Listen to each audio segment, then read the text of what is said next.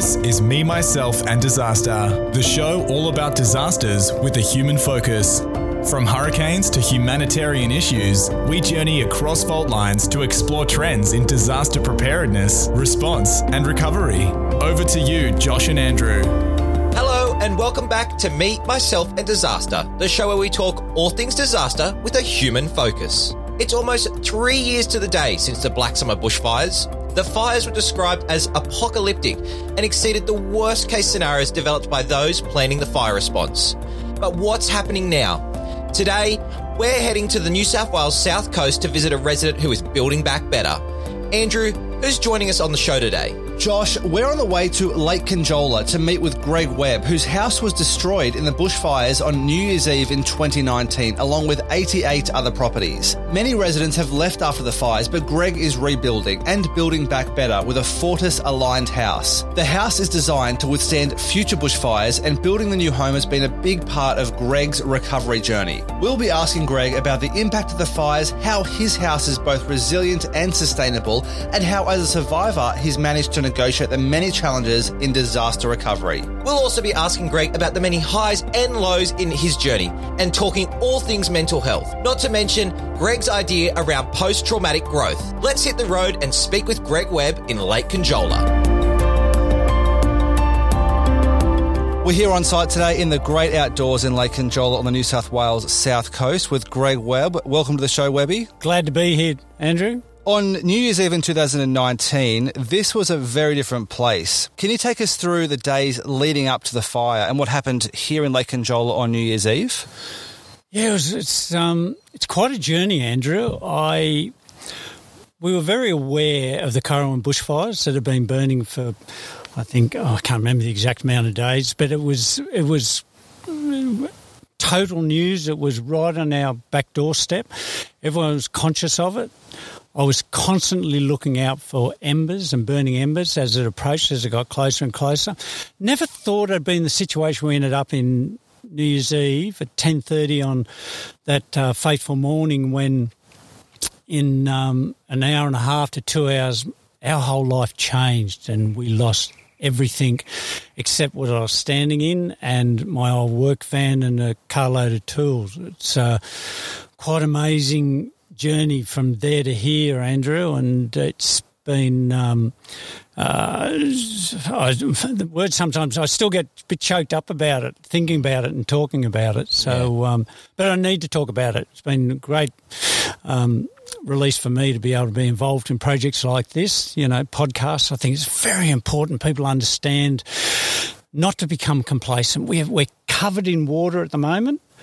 And now's the time to be really conscious of drought, bushfire resilient, disaster resilience and being aware of it now when we're so comfortable, because that back then 3 years ago, I looked behind me over here to the left of you, Andrew, that was at 400 metres of fire, 140 feet high, just bearing down on me, and I'm looking at it with a garden hose going, you've got to be kidding me. And I ran. And when you were here, so the noise, I guess, everyone sort of says the noise of the fire burning through the gum trees is the first thing they sort of hear. Was that kind of what it was like for you, when the noise, you could hear it coming, and then some people describe it like a train coming? Was it kind of like that for you? It's like the description I get and remember is once I was involved at Formula One down in Melbourne, and I remember standing over the top of the pits looking at a Formula One car taking off, and the snap when they change gear.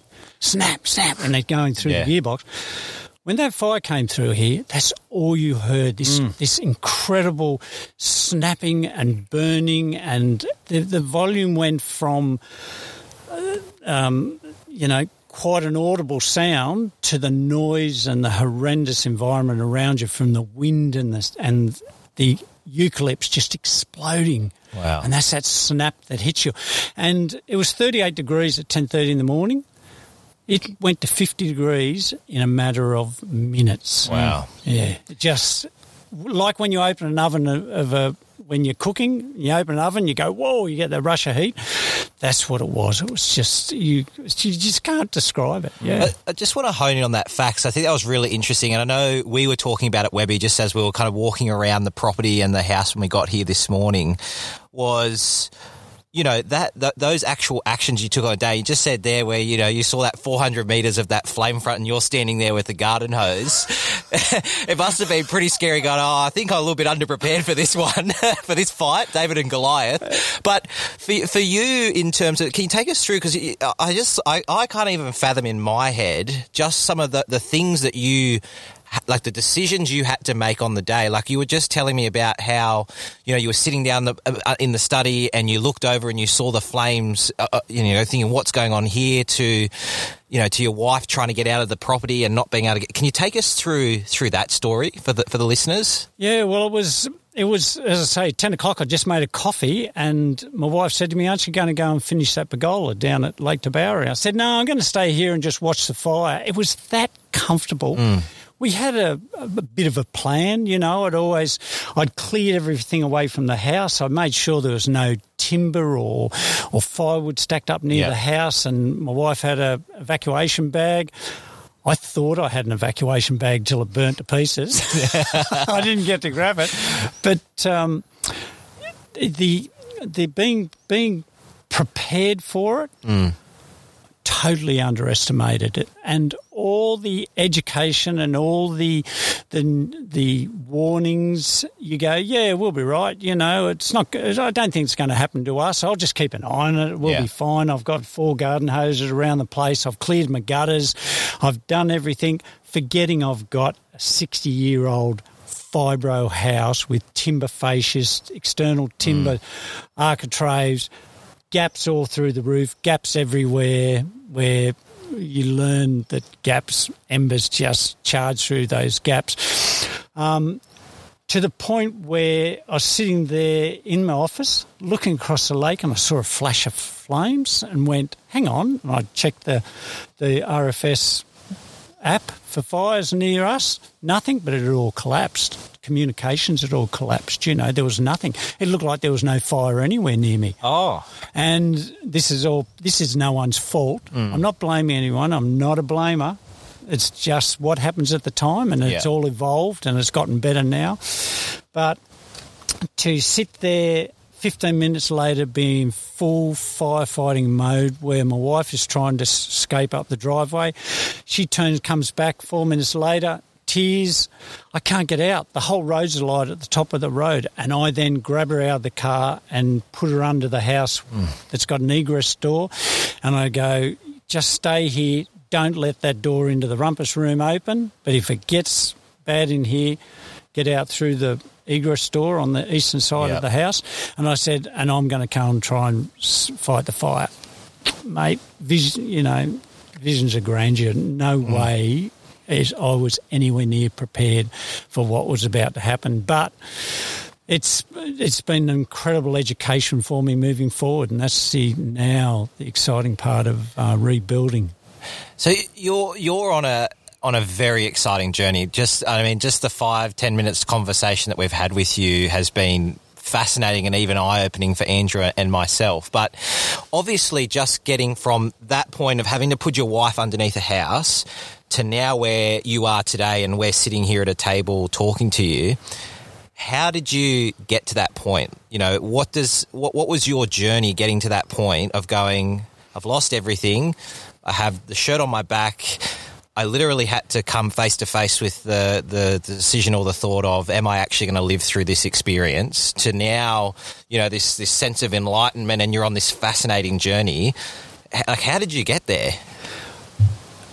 From the very early days after, the first 2 or 3 days afterwards, I was just shell-shocked. You know, you're sitting having a cup of coffee and wandering around. My wife's doing some washing and things in the morning. 3 days later, you lost everything. We're down in a friend's house, 7 or 8 blocks away, sitting there just trying to take it in, what's happened to you, what you've lost, and the thing that really I underestimated wasn't so much losing all the physical stuff in life, which is, you know, you nearly learn to accept, is that you could quite easily have lost your own life, our own life.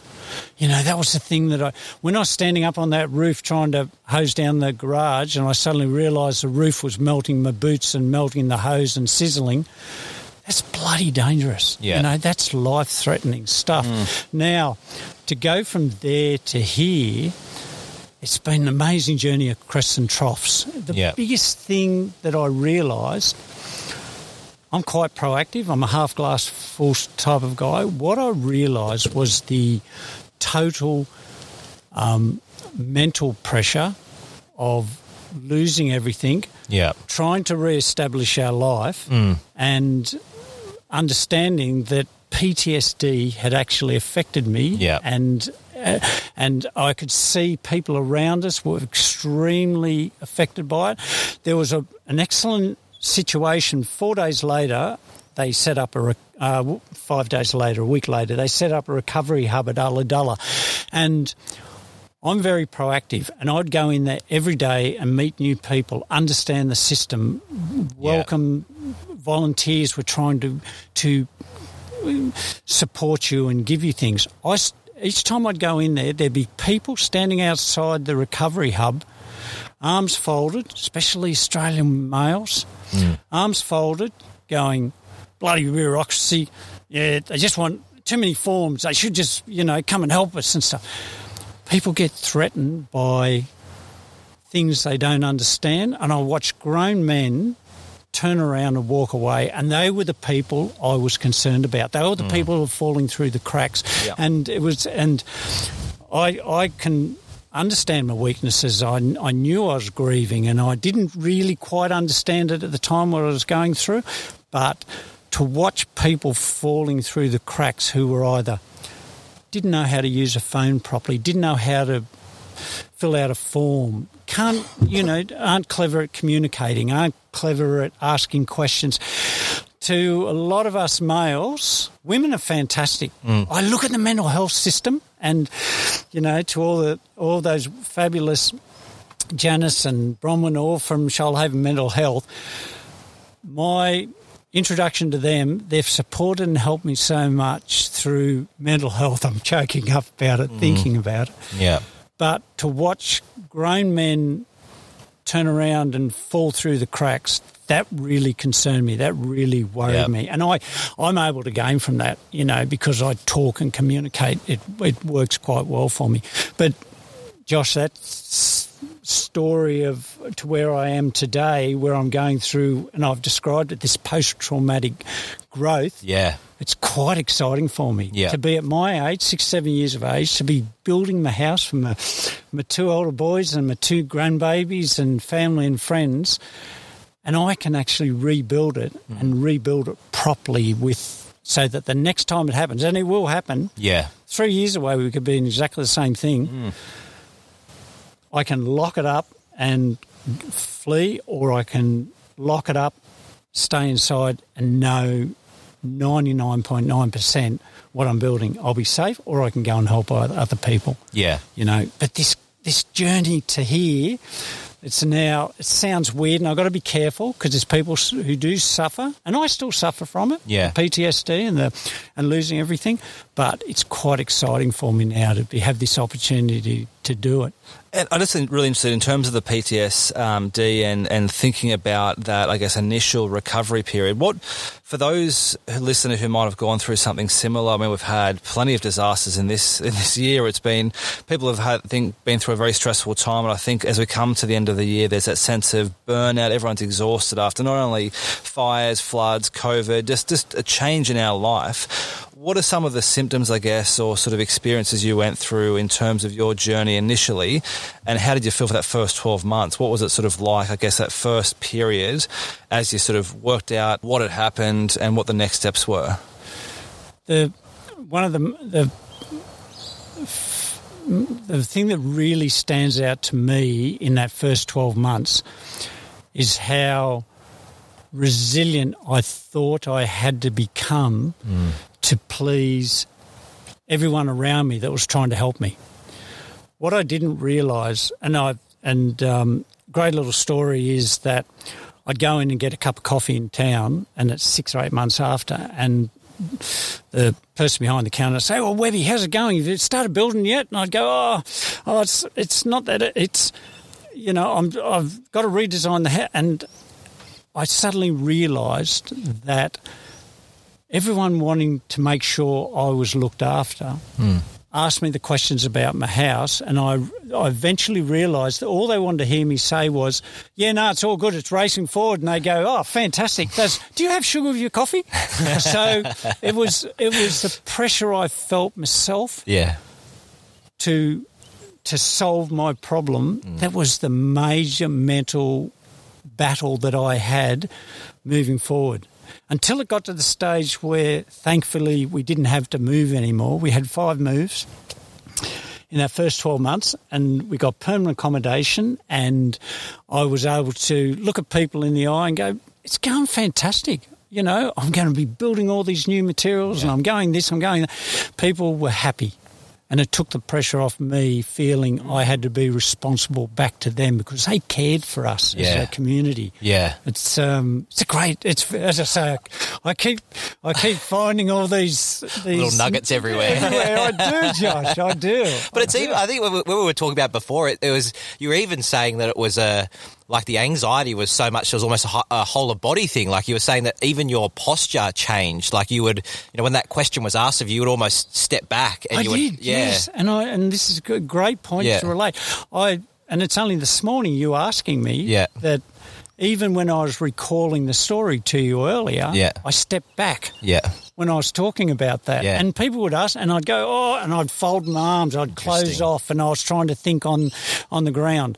As soon as I realised I didn't have to pretend anymore and I could just go, it's moving ahead as best as it could and I'm enjoying it. Like I say, I've got to be careful saying that because there's a lot of people who are really suffering, and they still will, and they will for the rest of their life. I will. I had all my school reports from when I went to kindergarten to when I left school. I had my apprenticeship awards. I had my parents' wedding photos. I had my boy's first lock of hair from his first haircut. There's stuff you can never get back. They're material, but they're so... The house isn't that important. We're rebuilding that. Yeah. It's the other stuff. People suffer that for years to come, forever.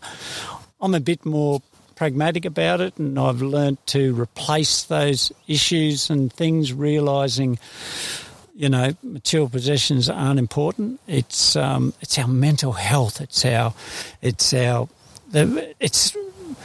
I feel I'm responsible back to the community, the charities who were incredible, the Red Cross and Vinnies. It's my responsibility to be accountable to rebuild so I never have to be helped again. Yeah. And I find that really, that's my responsibility back to you people and you guys to make sure I'm not included in one need to be rescued like we were so wonderfully rescued by everybody at the time, And my heart goes out to the people in the floods and disasters who I can rebuild and build something that won't burn again. A flooded area, people rebuild and they can't stop the water.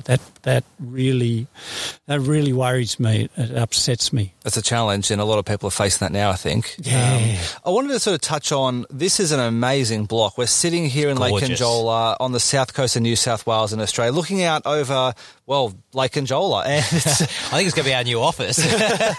And it's pretty impressive. There's about a couple of rows of house down the hill from us, and then you can see there's some large gum trees, and then there's just miles and miles of water and some nice hills behind that.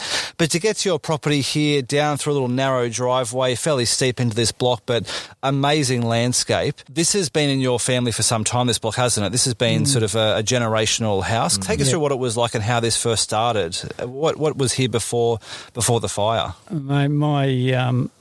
Before the fire, it was a little 2-bedroom fibro house with a rumpus room underneath, and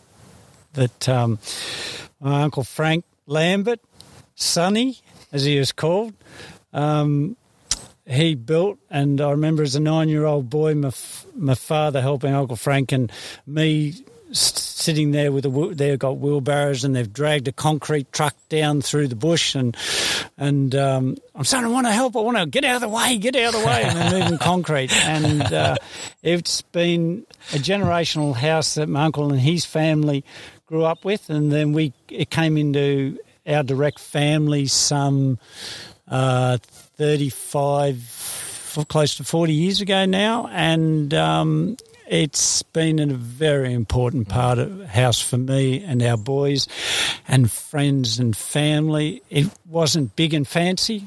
It wasn't. It was just very, very lino, asbestos everywhere. Asbestos everywhere. But and that's why I've recreated it in the bones of the old house, and I've kept that lovely 5-degree skillion roof design in the house, but made some features in it that are important to me, and it'll never smell like the old house. And my boys used to come in and they'd open the door when we used to come down here and they go, "Oh, the Conjola smell."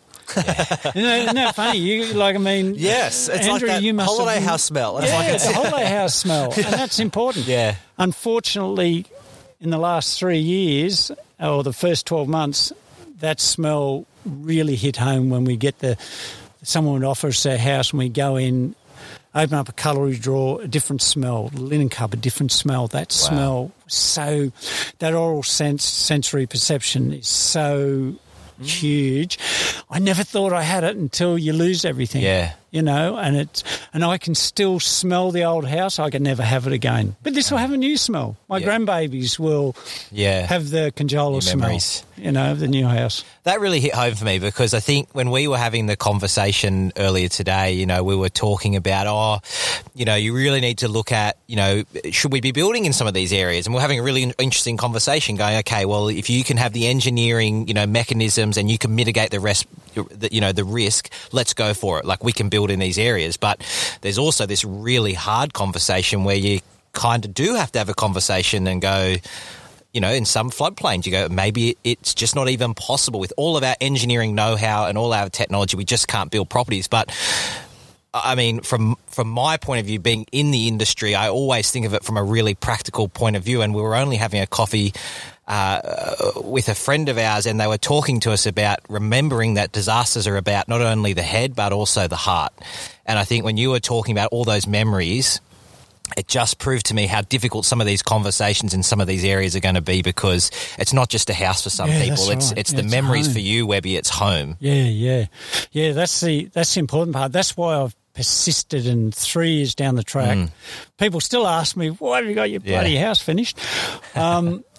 It's the memories that drive you. It's the future memories that aren't here yet, and funnily enough, we put some structural steel up down the bottom there, and it's an overhang for the walkway, and I looked up at it and I said to Mrs. Webby, I said, I'm going to put a swing on there for Koa and Hunter. I love it. You know what I mean? Yeah. I went, this is going to be their swing area off it. So, those memories, those memories to be are coming back to me now, and they will. But, it's it never ceased to amaze me what I've learnt and the journey moving forward. But man, I'm so blessed to have the wherewithal to be able to move forward with it. So many people have just gone, it's all too hard. You drive past plenty of empty blocks of land. Yeah. 105 homes were lost in this area, and people have just gone, it's too hard to rebuild on this. We've lost our memories, lost our homes, our possessions. We don't want to go back there. Yeah. And I get that. Yeah. For those who are, we're on the drive-in this morning, we saw plenty of blocks. There's some construction underway. There's some empty blocks that have been bulldozed that are now just a block of empty land with a few sort of bit of rubble left on there. For those that are rebuilding, is there a mix of people just building the stock home out of the GJ Gardner catalogue? Is there people who are building similar sort of resilient homes, or is there a mix, or what are people generally doing here? I'll be a little bit careful about how I word this. I'm of the feeling or the impression that you need to build resiliently, and it's an evolving process, and our current building standards are evolving, and people look at those as being roadblocks, but it's all in our safety. It's all for for us. I feel the project owners are still being pushed and moved forward, but I think they have a bit of responsibility to get more educated to building, and I'm sure they are. If I was to talk to some of the guys, there's probably people on the other end of this podcast going, well, we're building that. We're putting in, BAL 29 resilience and BAL 40 resilience in it. I had a huge amount of trouble 2 years ago finding a kit home or a building company that wanted to build to BAL flame zone that I have to build to. Yeah. And on the day, I still go, every house that got lost needed to be built to a fairly high level of protection. So I'm building to BAL flame zone. I'm doing so much that's revolves around the Fortis House principle. Our house is a Fortis House aligned principle that's got designs in it that will make our house extremely resilient through the through materials that just don't burn. As I said, I stood here for 3 months looking at our house as a crumpled, burnt mess until the state and federal government fabulously came and cleared it all for me. And I didn't mind waiting for that. It was $70,000 I didn't have to spend myself. And I simply said, I'm going to build a house. When that 3 months and I was looking at those materials, the things that didn't burn were the steel, the bricks and the concrete. So that's what I'm building. I'm building a steel, aerated block concrete house that eventually, as I was talking to you guys earlier, in 100 years' time will literally be able to be deconstructed, amazing, recycled, and produce new materials. Whether the person that demolishes it will put it back into landfill, but it's got the full capability because it's bolted and screwed together everywhere. You can take the whole thing apart. Yeah. All my claddings, all my internal linings. It's not gyprock and grout and tiles that have got to be demolished. It'll be, except for the floor's the only thing that will have to be broken up. Yeah. But 90% of the house can be deconstructed physically and manually and recycled. Yeah. And is that through good design or is that just through luck that's worked out that way? I think the two go hand in hand. Resilience materials and sustainable materials can go hand in hand. It can work really, really well together. So how did you come across Fortis? Because many of our listeners would know we've had James Davidson on the podcast before, one of the great designers, one of the key minds behind the Fortis House principle, and fascinating episode. If people want to go back and listen to that, they can always go back through the catalogue. But for you, Webby, how did that journey come around from you going, okay, I've got to rebuild my house? Obviously, you start to have this enlightenment of going, okay, well, I want to BAL flame. I'm going to go on this journey. Where was the intersection for you with some of the Fortis principles? How I got directly involved with Fortis House principles is James and at the time the Bushfire Building Council of Australia. It's Kate Cotter and Lotta Durango from there. It's now the Resilience Council of Australia, with their new rebranding. I was one of the community that they reached out to, and because I had reached out to the mental health, Shoalhaven Mental Health, I'd questioned through Colin Wood, the head of development and planning at Shoalhaven, everything I was doing and questioning what I needed to do about rebuilding my house. One of the team from Shoalhaven said, there's a project. It's a collaboration between the Bushfire Building Council of Australia, Shoalhaven City Council and NRMA. They're putting this community project together. They want feedback on building, disaster resilient homes. And I got involved in Zoom meetings and things just because I talk a lot. I find it so hard to find, Webby. So, and because of that, because of my enthusiasm, because of my questioning, I love to learn. Yeah. I'm not, and as I said to you guys earlier, I love to question, you know, as Einstein said, you do the same thing a million times, you expect a different outcome. So it was a natural progression, and because I'm a bit outspoken and I'd already produced this concept and I talk differently, I think that's how I got more and more involved in it. And then I saw the fabulous way that the Fortis principle that Kate and James and Colin Wood from Shoalhaven City Council were collaborating on this Fortis House principle, that I saw all my research was coming together like a Y intersection, and we came together and I went, you know, it's confirming that I'm doing the right thing. And then I got excited about it and went, gosh, if I'd had this Fortis manual 2 years ago, I wouldn't have had to put all the work in. It would have all been there, because the Fortis principle is all modular design, build off site. It's got to be the way of building for the future in these areas. Definitely. You know, and a modular footprint that you can add to, so we can get back into our houses quicker. We're not waiting 3 years to do it all by yourself. Yeah. It's the Fortis principle, has floor plans, has layouts, has engineering. It's just a wonderful, wonderful tool to move forward with. And before we dig into some of the detail of the house, I want to touch on the insurance. So NRMA Insurance doing some pretty cool things in this space.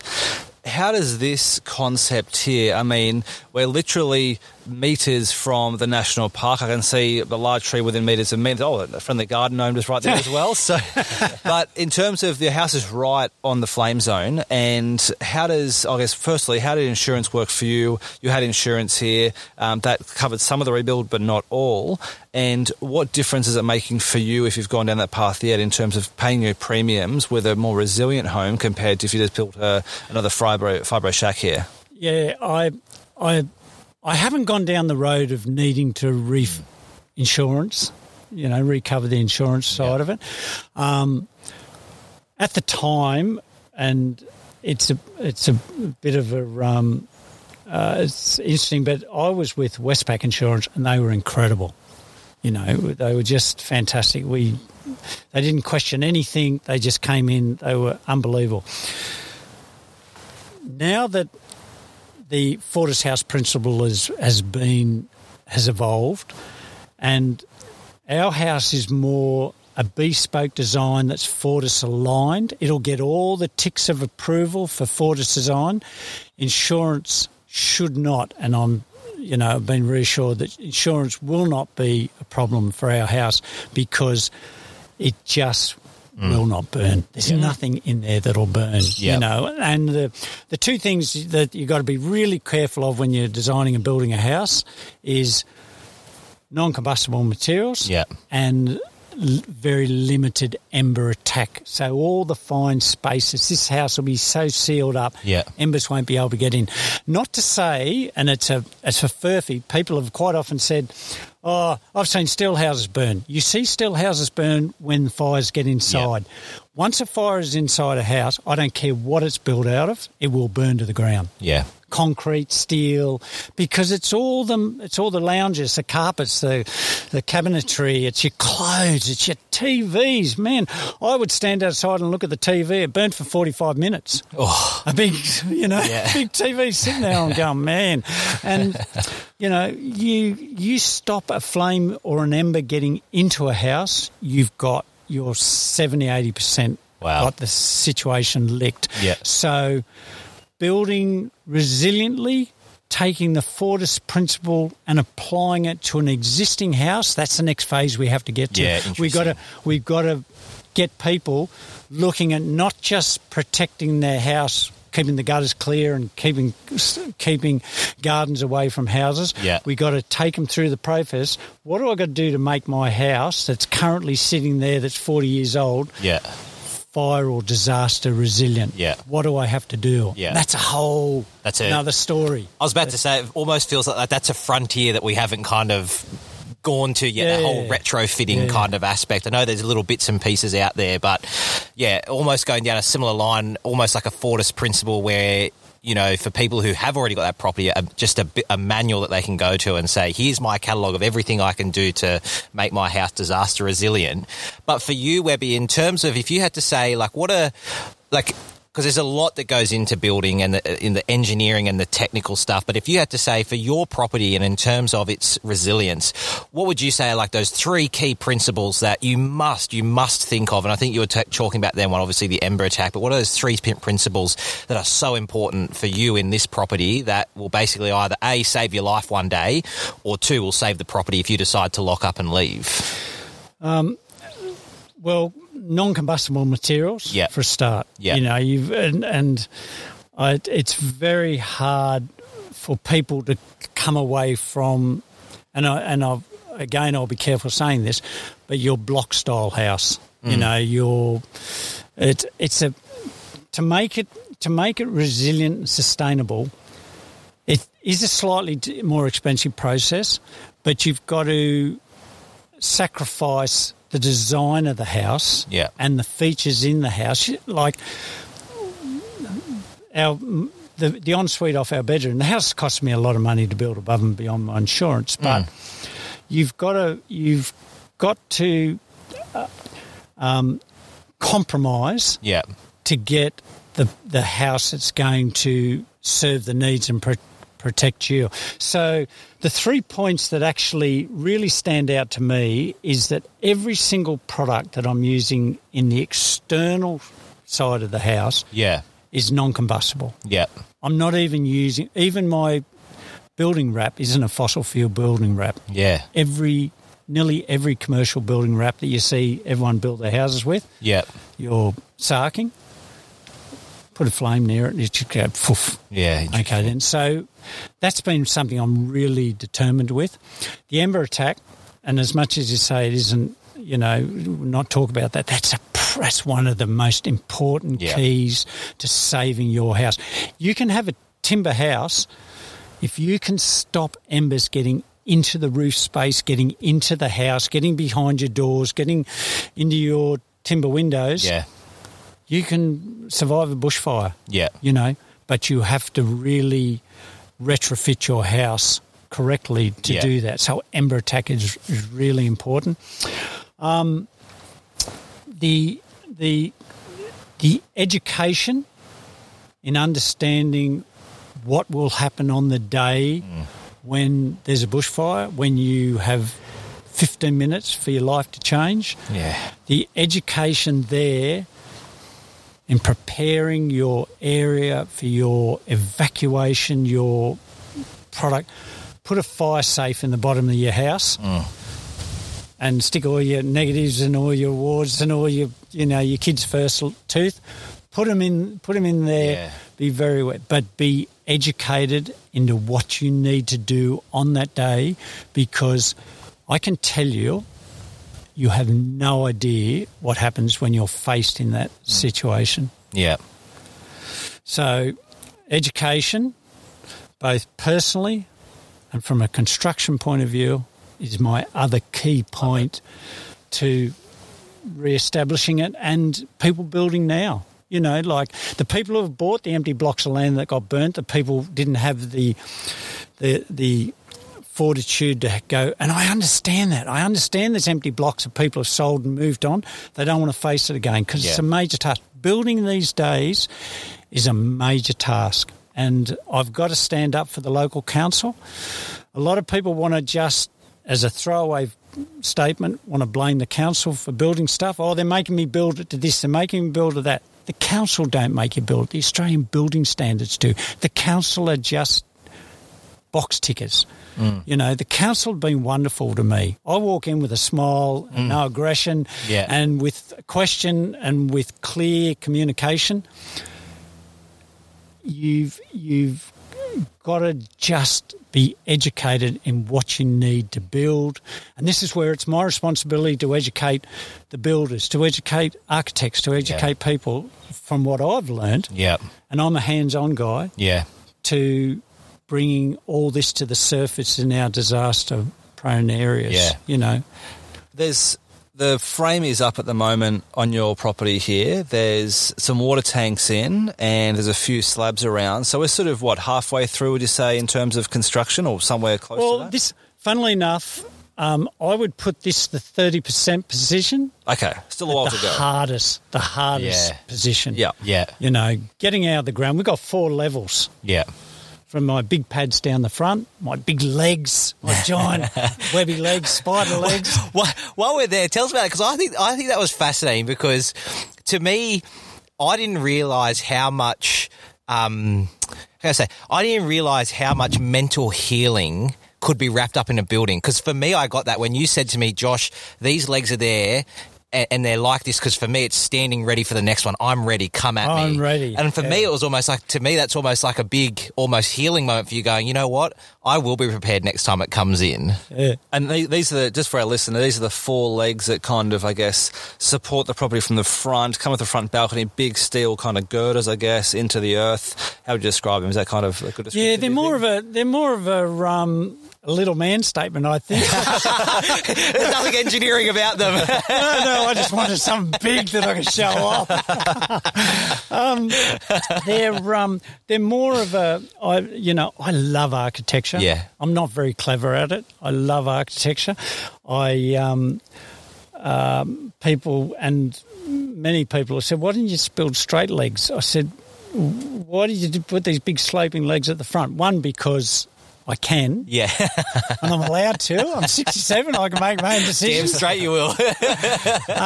I'm the one that's got to carry the can because they're expensive. But it's very important for me to rebuild the house with those legs out the front, standing there. And 30 years ago, I've done a lot of riding down the Victorian high country. I love horses and riding down there. And the family, the Lovick family, good on you, Charlie and the team, they did the Man from Snowy River movie, and there's a classic scene of Tom Burlinson on a horse going down a hill, and he's charged back in his saddle and the horse is charged back in the saddle.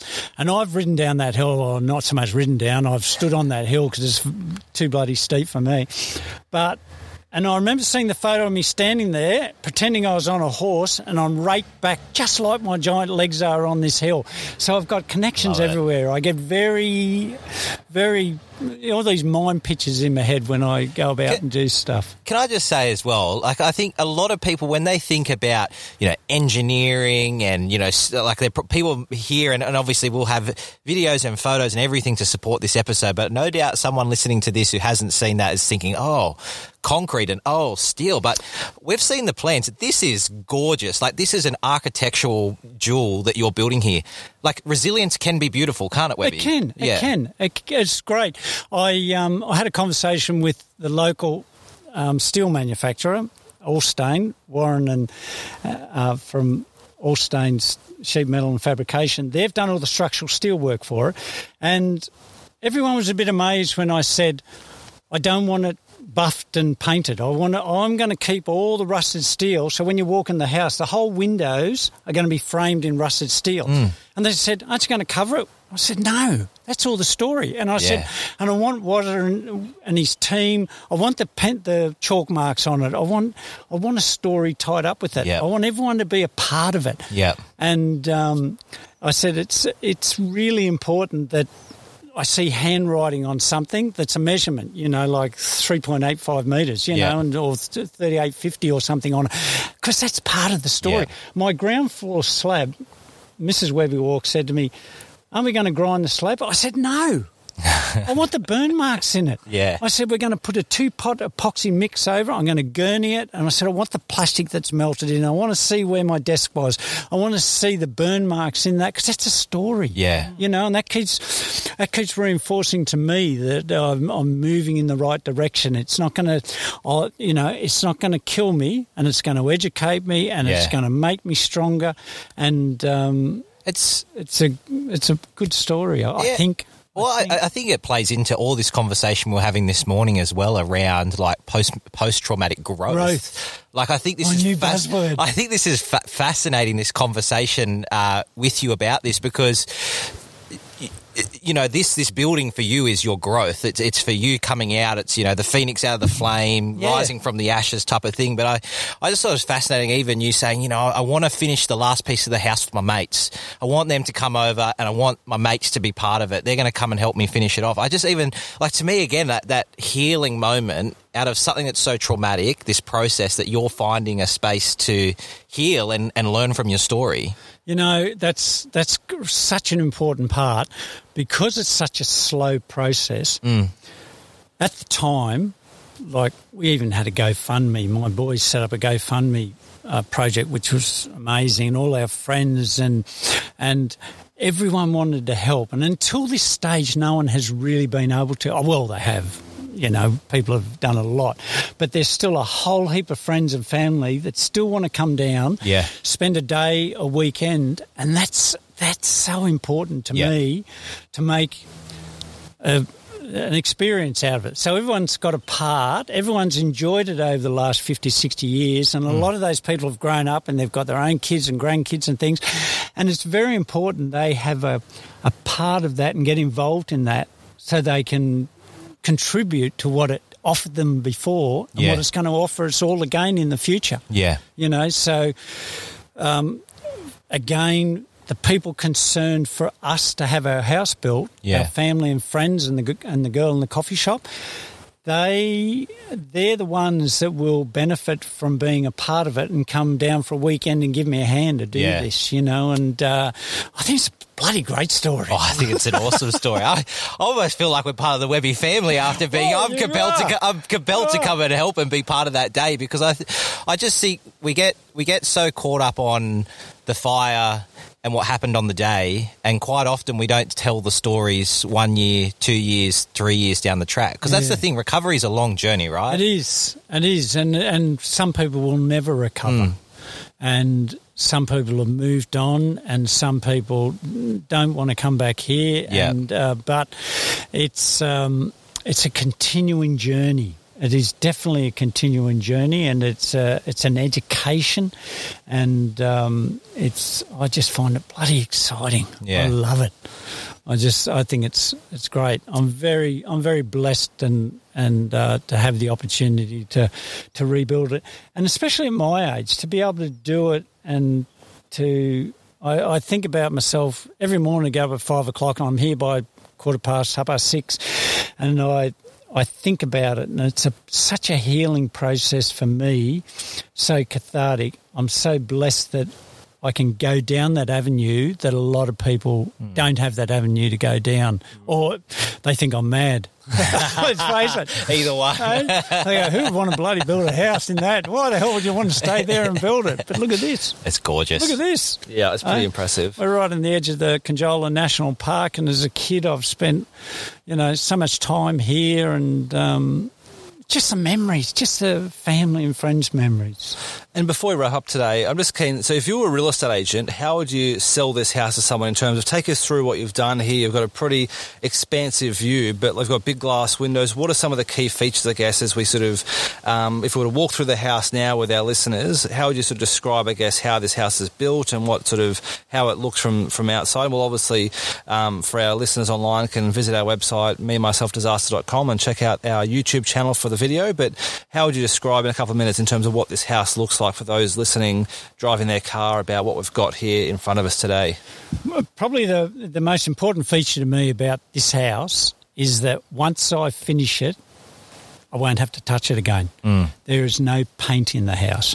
There is no tiles. There is no grout. There's no gyprock. There's no skirtings. There's no architraves. All the things, my little handyman business that I do, I'm constantly fixing things in people's houses, and as I'm bent over on my poor old knees, trying to fix a tile or regrout something or fix a window or trying to clean city-designed houses, clean gutters in these areas, I keep saying to myself, that's exactly what I'm not having in my house. So the really interesting thing for me is once I put a product up on the internal walls, it might be an expensive product, but I put it up and I don't have to touch it again. All the internal designs and the internal finishes are all materials that need no maintenance. You know, no painting, no repairing gyprock, everything is solid. It's function over form, as we've discussed before. And I find the more expensive materials you use in building, the more delicate they become, the more careful it has to be. Yeah. I'm building this house so it can be just take the knocks and scrapes, just like me, and have the scars and have the wrinkles, but it doesn't need maintenance. Yeah. It's like a dream house. He sold us the dream. And it'll be up for sale next week. And I think, Andrew, you're a perfect candidate, and we can walk you through that. I won't be selling it. My boy's on the threat of death. Sell it. Before we finish up, I just want to, from Andrew and myself, is just say thank you, Webby. I know, this has been a tough journey for you, but I just want to thank you that you've trusted Andrew and myself to tell your story and to be part of your story. And as I said, we feel like we're part of the Webby family now, but we just want to say a big thank you because we know that you've obviously been through a journey and allowing us to come in here and talk with you and share your story to our listeners. Thank you. We really do appreciate it, and hoping that, others can learn, others can model what you're doing, and together, we can change that culture of the building industry moving forward. Yeah, I used an excellent analogy in an interview a couple of months ago, and one of the things that I'm so adamant about, or so passionate about, I won't say adamant, is that you can't take a city house and build it in a bush environment. And the analogy I use, you don't take a Porsche Cayenne and take a four-wheel driving. Yeah. You don't have a streetcar and take it in the bush four-wheel driving. You've got to build houses that work with the environment. Yep. You've got to build a house in the city that works in the city environment, and you've got to build a house in these regional disaster areas that work with the environment. You can't change the environment. Yep. But you can build, live, and work with it. And I think that's the main thing I think about when I've designed and constantly moving forward with this build. We've got to, and that's what our education. And thank you to you guys for having the podcast, for educating people moving forward. Because without you guys, they won't hear what I have to say. So you're a major part of the Webby family, the Webby World family, in the construction of the house, and it's very, very important that we get that message through. Definitely. Well, I'd offer to come help and paint or rebuild, but whenever I try and help Josh's house, it's like, that's terrible, your quality is rubbish. So... Yeah, don't invite Andrew over to help you renovate. But Webby, thanks so much for having to join us on the show today. It's been great being here on the block and sort of actually taking the time out to understand what you're building, what the Fortis house is, and what it means for Lake Conjola, because particularly here, this is a community rebuilding and recovering continuously, so it's going to take some time, but it's really good to see that this is sort of innovative and building technology is actually making it into reality, which is awesome. For our listeners online, you can check out our website for more at memyselfdisaster.com, or follow us on social media and check out our YouTube channel for all the details and a video as we take a tour of through Webby's house. Greg Webb, thanks for joining us on Me, Myself and Disaster. Been an absolute pleasure, guys. Thank you. Let's come and have a look at the house. Definitely. Let's do it. That's all we have time for on the show today. Join us again next time as we talk to more interesting guests from across the world about their experiences during disasters. We'll catch you then. Thanks for listening to Me, Myself and Disaster. Subscribe today at memyselfdisaster.com.